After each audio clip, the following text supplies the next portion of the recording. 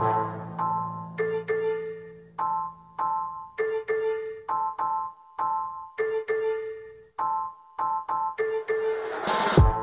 Danny Stover, and this is Today in TO, a podcast that takes a look at the biggest stories in the city and connects the dots on what's going on. On today's episode, my best friend and I gab about his latest project, which is a spin on a classic tale. What's that? We're not best friends because we've never actually hung out. Yeah, okay, that checks out. Well then, you'll hear from Toronto icon, Director X. He's got a new show based on an old story. Also, you'll get an update on the Greenbelt that Premier Doug Ford is ironically protecting now, plus an update on the Japanese-Canadian Centennial Bell that was just removed from Ontario Place. That's all coming up on Today in TO.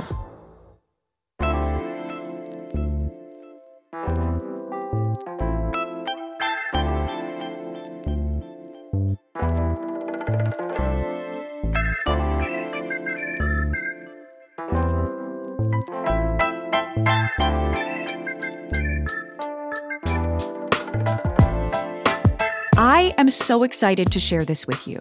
I, a white woman, had the pleasure, the opportunity, the thrill of interviewing Julian Christian Lutz, who you might know better as Director X. Wait, what? Well, what do you mean I don't have to say white woman? But how would you know? You just know. Okay. Anyway, Director X is responsible for most of my favorite music videos of all friggin' time. You ready to hear a list? Rascals, Northern Touch, Ice Cube's You Can Do It, Chalk Claire, Let's Ride, Cardinal Official's Old Time Killin', Oh Yeah by Foxy Brown and Sprague Benz, Yeah by Usher, Ludacris and Lil Jon, Destiny's Child, Bootylicious, Craig David, What's Your Flavor, Sean Paul's Get Busy, Wayne Wonder, No Letting Go, Khalees, Trick Me, Mario, Let Me Love You, Drake Started from the Bottom and Popstar, 112's Peaches and Cream, which to my understanding is about fruit. And so many more. Director X's latest project is an 8-episode, 1-hour drama series called Robin Hood. And to put it simply, it's a modern look at the iconic legend about class wars featuring a heroic outlaw. Robin Hood, spelled R-O-B-Y-N, debuts Wednesday, September 27th at 10 p.m. on Global. You'll be able to stream it on Stack TV and on the Global TV app as well. You can't really spoil a 14th century tale that's been reimagined so many times. In fact, I think it was Mel Brooks' version, Robin Hood Men in Tights, where I learned what a chastity belt was. But I digress. And like I said off the top, I had the pleasure of sitting down with Director X to talk about a whole bunch of things: storytelling, authenticity, criticism, Toronto, meditation, and his work to decrease violence in schools and on the streets.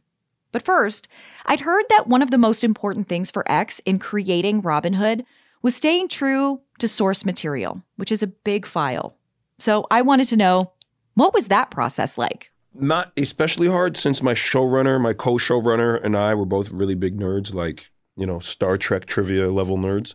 So we just think in that way. We wanted it to be very true, even though it's a modern retelling. How are we going to pay off, Robin Hood and the Merry Men hide out in Sherwood Forest? Well, how are we going to, they can't live in a forest. It's modern day Robin Hood. What if they lived at the corner of Sherwood and Forest? Oh, okay, yeah, that's okay. That works. Well, Prince John is like, well, it can't be a prince. It's modern day. We don't have. What about John Prince? And he's a billion. Okay, all right.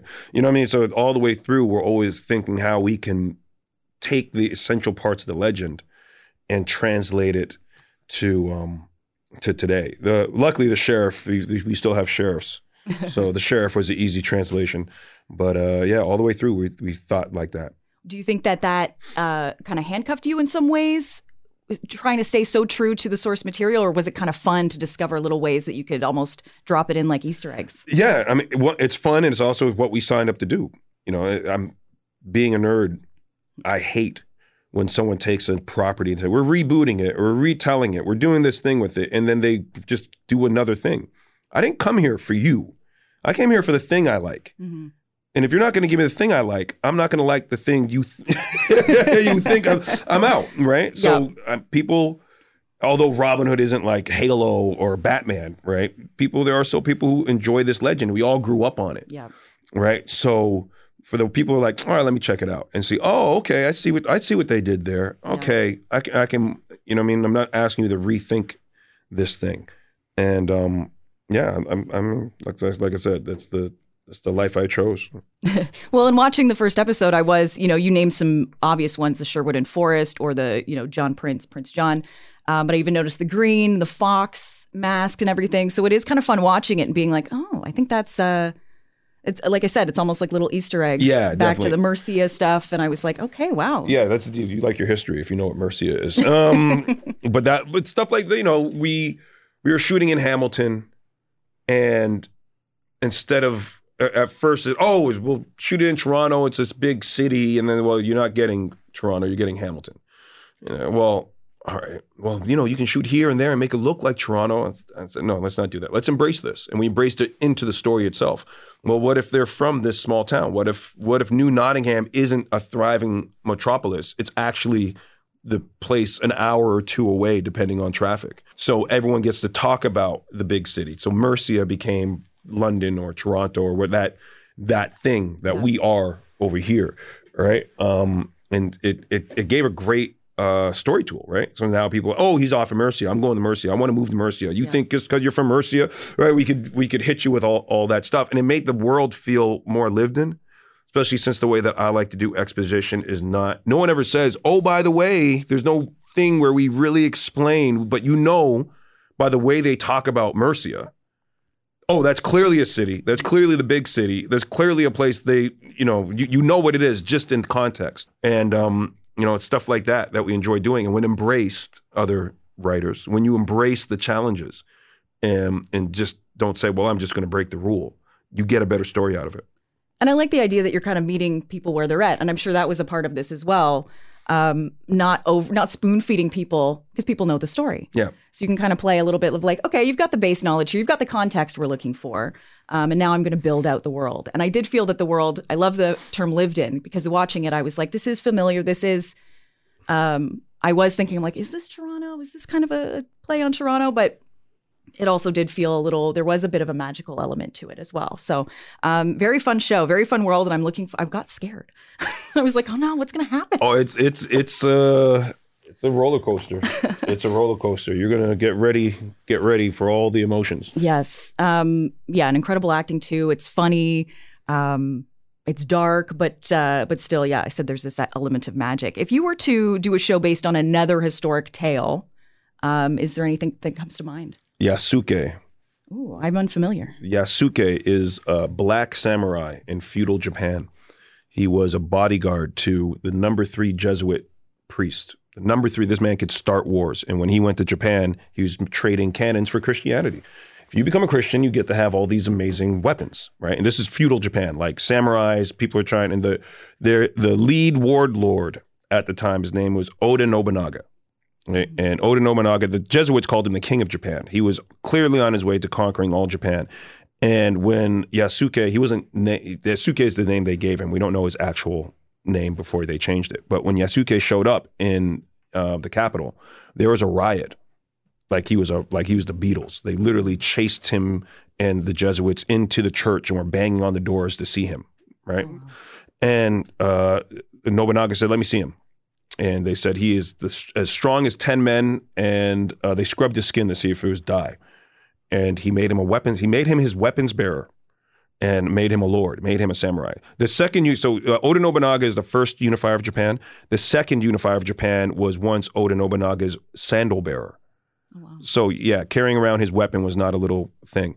And he was there. It's a great story. And just as Oda Nobunaga was right on the verge of conquering Japan, he had one last clan to knock over, the Mori clan. One of his generals betrayed him. And when Nobunaga was at the temple, this general showed up with an army and attacked. And Yasuke was at his side to the very, very end. It was during Director X's telling of Yasuke that I could see producer Glenn Burgonier nodding along. So I wanted to know if Glenn had any follow-up questions. He's off mic, but the question is, was it one of those things that you read about thinking it was a myth? Or did you know that it had roots in history. I knew there was some, and I definitely been given scripts through the years, but all the scripts, like we said, ignored the source material. Yeah. So it'd be like they liked the idea of a black samurai and then just disregarded the history there. And the actual story is incredible. It's incredible what happened. And that's the fight still. People thinking they know better than history, thinking they can write better than real life, and they're absolutely horrible. You know what I'm saying? And then telling executives that their script is insulting to black people and Japanese people is not always the easiest thing to do. Not easy, but sometimes it has to be done. And I respect the hell out of Director X for saying that. I was also impressed that he had another project idea just ready to go when we were supposed to be talking about his current project, Robin Hood, which premieres Wednesday, September 27th on Global at 10 p.m. Now, next, I was curious if there had been any pushback or criticism to the show so far and how Director X responds to that. I mean, there's been a lot of criticisms. The angry nerd community was very upset. A black woman, Robin Hood, this is going to be a woke disaster. Oh, it's going to be horrible. And because, again, for some reason, they decided that the nerds are the people that they want to go preach to. Like, they're going to come in and rewrite and show you nerds how to think. Bro, we made Sarah Connor. We made Ripley. You can't talk to us about female heroes. We're the lead, Princess Leia. We should be writing your shows, right? So, but they came in and just destroyed everything, ruined long-standing properties that we loved. Because they thought they've turned comic books and science fiction into let your sister play with you. You know what I'm saying? And these people don't love this genre at all. They don't want to make science fiction. They don't want to make action. They want to make Oscar-winning films. And I'll help you losers make a film. And I mean, destroyed billion-dollar properties. The damage they've done is unbelievable. So for the nerd community, when they see a black woman Robin Hood, all they think it's going to be filled with lines, now we'll do it right now that a black woman's here. And as a white man, you can't you have lines like this in shows. Yeah. And we don't do that. Yeah. We don't bring up race. We don't bring up gender. This is Robin Hood. This is rich versus poor. I made every point I wanted to make about all black cast. I don't need to now go tell you in the show. You see it. Yeah, totally. Yeah, 10 p.m. after Survivor on Global, you're not expecting to see a bunch of black kids be Robin Hood. But there we are. There it is. And I take my cues from entertainment I grew up on. When I was growing up, there was no option. Yeah. Star Wars was a bunch of white people in space. And Luke Skywalker didn't have to say, as a white man in space, I believe that, you know what I'm saying? Can you imagine? Yeah, exactly. Like, part of the privilege of it all is that white people never brought up the race. Yeah, exactly. They never brought up these things. And in that, the whole world went on the adventure. Yeah. Right. We all said, all right, it is what it is. And all right, we're down. And no one was mad. We did it. We loved it. And I have that same thinking here. I don't need to now tell everyone about the blackity black of the black. It's there in front of your face. There's all the black kids. But so let's have this fun. Let's have something lighthearted. Let's make something, not every piece of black entertainment needs to be about the struggle and how hard it is and the way the system, and we don't need to do that all the damn time, right? So we have just a fun show that anyone can watch. Yes, it's an all black cast. It just so happens to be an all black cast, but the story is bigger than race.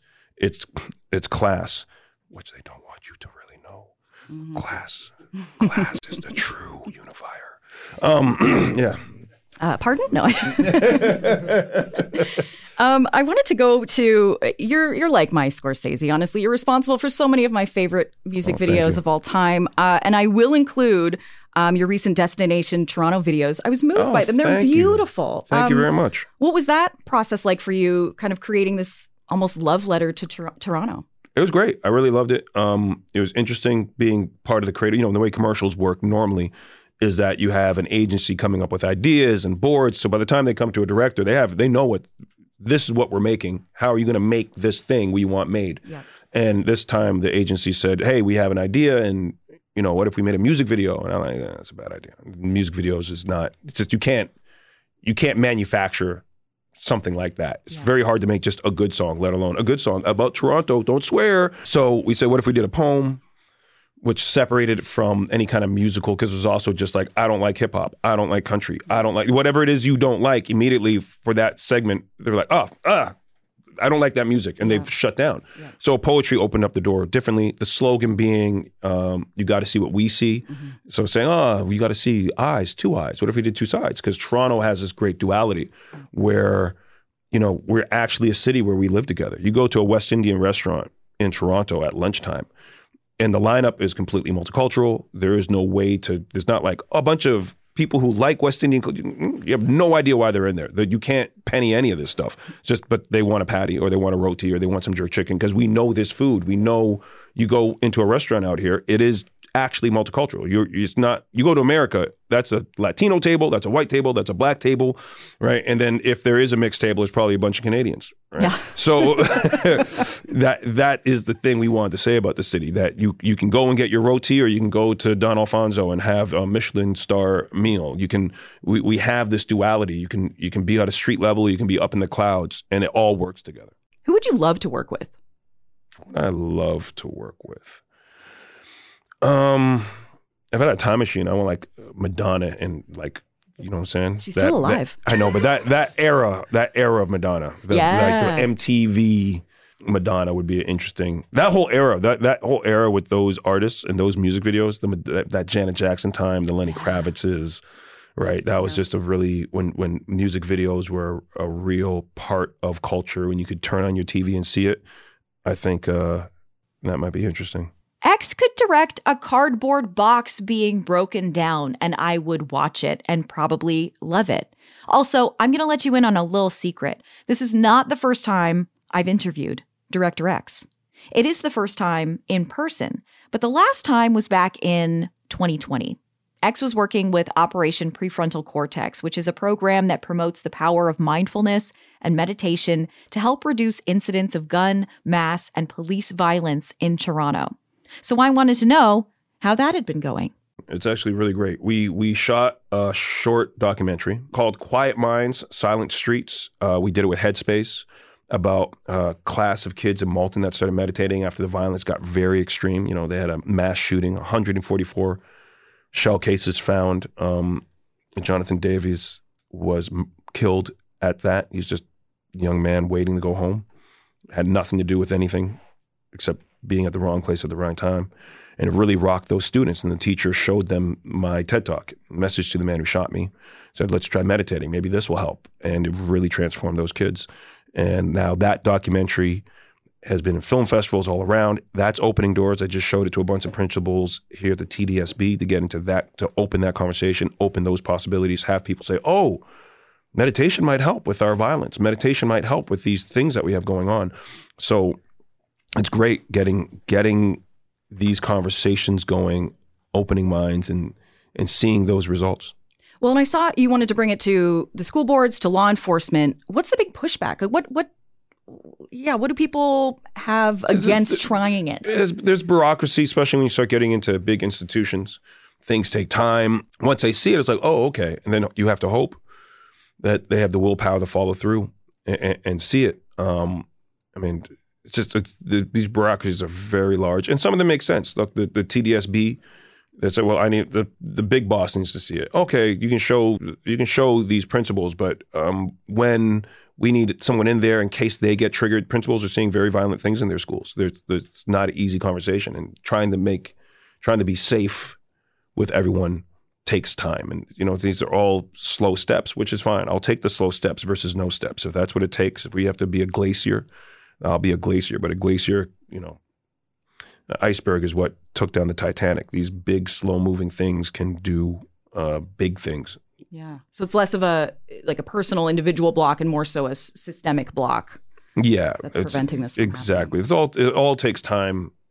It is what it is. Which is almost a metaphor for meditation in a way. Exactly. What's blocking you, and can we observe it and move it out? Once again, Robin Hood debuts Wednesday, September 27th at 10, right after Survivor. You can also stream Robin Hood on Stack TV or on the Global TV app. Let me know what you think. And I want to thank Director X for taking the time to chat. This was on the heels of the Legacy Awards, where he was honored with the Trailblazer Award. On the way, the Greenbelt update of all updates. Premier Doug Ford is sorry and will not touch the Greenbelt. For real this time. You buying it? That's next.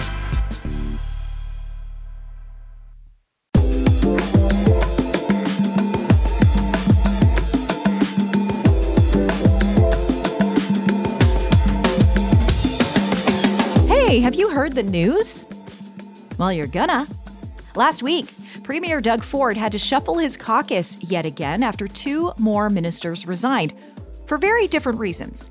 Labor Minister Monty McNaughton announced he would be stepping away, making him the 3rd minister and the 5th person on the PC's payroll to resign. Awkward timing, but he's not leaving because he lied about getting a massage in Vegas, allegedly. Apparently, it's to take a job in the private sector, and I can't say I blame him. But what's this about a massage in Vegas? Well, this all goes back to a trip in 2020 and conflicting information that was told to the Integrity Commissioner when investigating the process of selling off parcels of protected Greenbelt land. Now former MPP Khalid Rashid, former Principal Secretary to Premier Doug Ford, Amin Massoudi, and a Greenbelt developer, Shakir Rahmatullah, all walk into the Wynn Hotel. Now, the story was they just happened to run into each other in the lobby. How random is that? But hotel records and receipts show a different chance meeting where they treated themselves to fancy massages together, which is much, much different. And I really don't care who's doing what, where, when it's personal, but it just seems like every string pulled led to some sort of lie or misinterpretation of the truth or strange cover-up. So this all goes down, and then something interesting happened. Premier Doug Ford walked it back. I made a promise to you that I wouldn't touch the Greenbelt. I broke that promise. And for that, I'm very, very sorry. It was a mistake to open the Greenbelt. It was a mistake to establish a process that moved too fast. This process, it left too much room for some people to benefit over others. It caused people to question our motives. As a first step to earn back your trust, I'll be reversing the changes we made and won't make any changes to the Greenbelt in the future. Wow. Truly stunning. But fool me once, shame on you. Fool me twice, shame on me. And you've said that you wouldn't touch the Greenbelt before, back in 2018. And it's part of the reason you're finding yourself in this mess today. Now, I've heard some criticism that saying he won't make any changes to the Greenbelt is painting himself into a corner, especially since there is currently a review being done. But I gotta be honest, I don't think Ford really cares. I think Premier Doug Ford says things just to say them. And the real interesting thing I heard last week that I think could come back to bite him is this exchange with Global's Queen's Park Bureau Chief Colin DeMello, and it starts with talk about this stag and doe and Ford's daughter's wedding. Now, Ford has since been cleared on all of that, but Colin asks a very fair question, and it's the answer that I think is the next big mistake. How should Ontarians trust you when you are hosting developers in your backyard? Those developers pay money to have access to you and your backyard, and the money goes to your family. This is developers to the party to your family. Is that not corruption? Well, first of all, Colin, thank you for that question. I've never taken a penny from absolutely anyone. I've never even expensed a hamburger, a chocolate bar, nothing, ever. I pay out of my own pocket. You know, and as for if people want to talk to me, they can show up to Ford Fest, thousands of people do, but no one can influence me. Simple as that. I can't wait for someone to submit a Freedom of Information request into the Premier's expenses because, again, in my opinion, there's no way he hasn't taken a penny. Prove me wrong.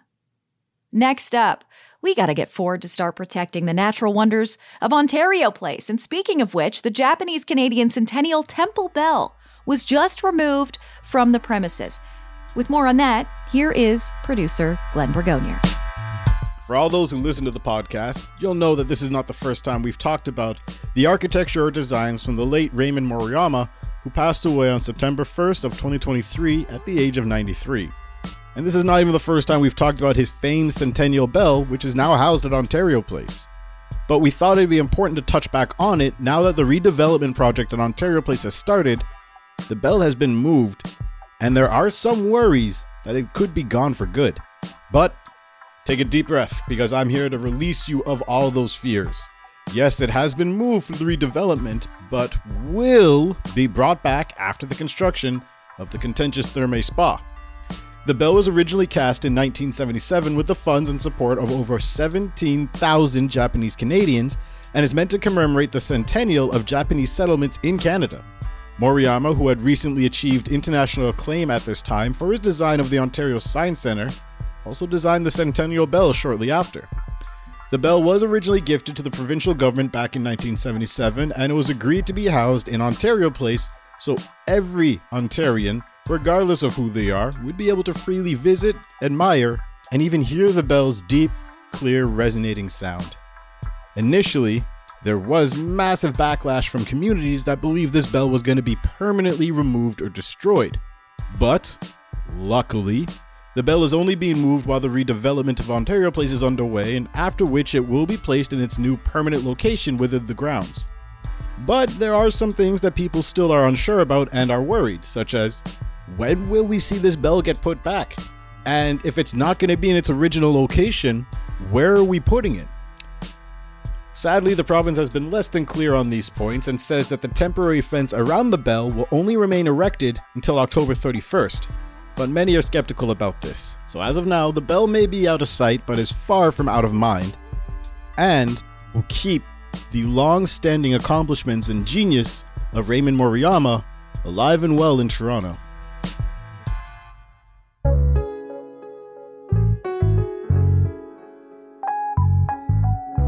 You know, speaking of bells, I was trying to figure out the reason why I have such a hard time getting my doorbell to work.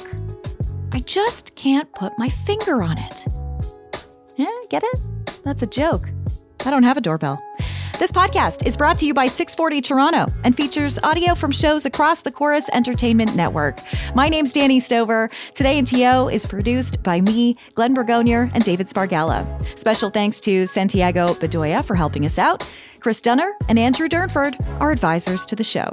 Don't forget to tune into Robin Hood on Global, Stack TV, or on the Global TV app. And be sure to join me again next week for a brand spanking new episode.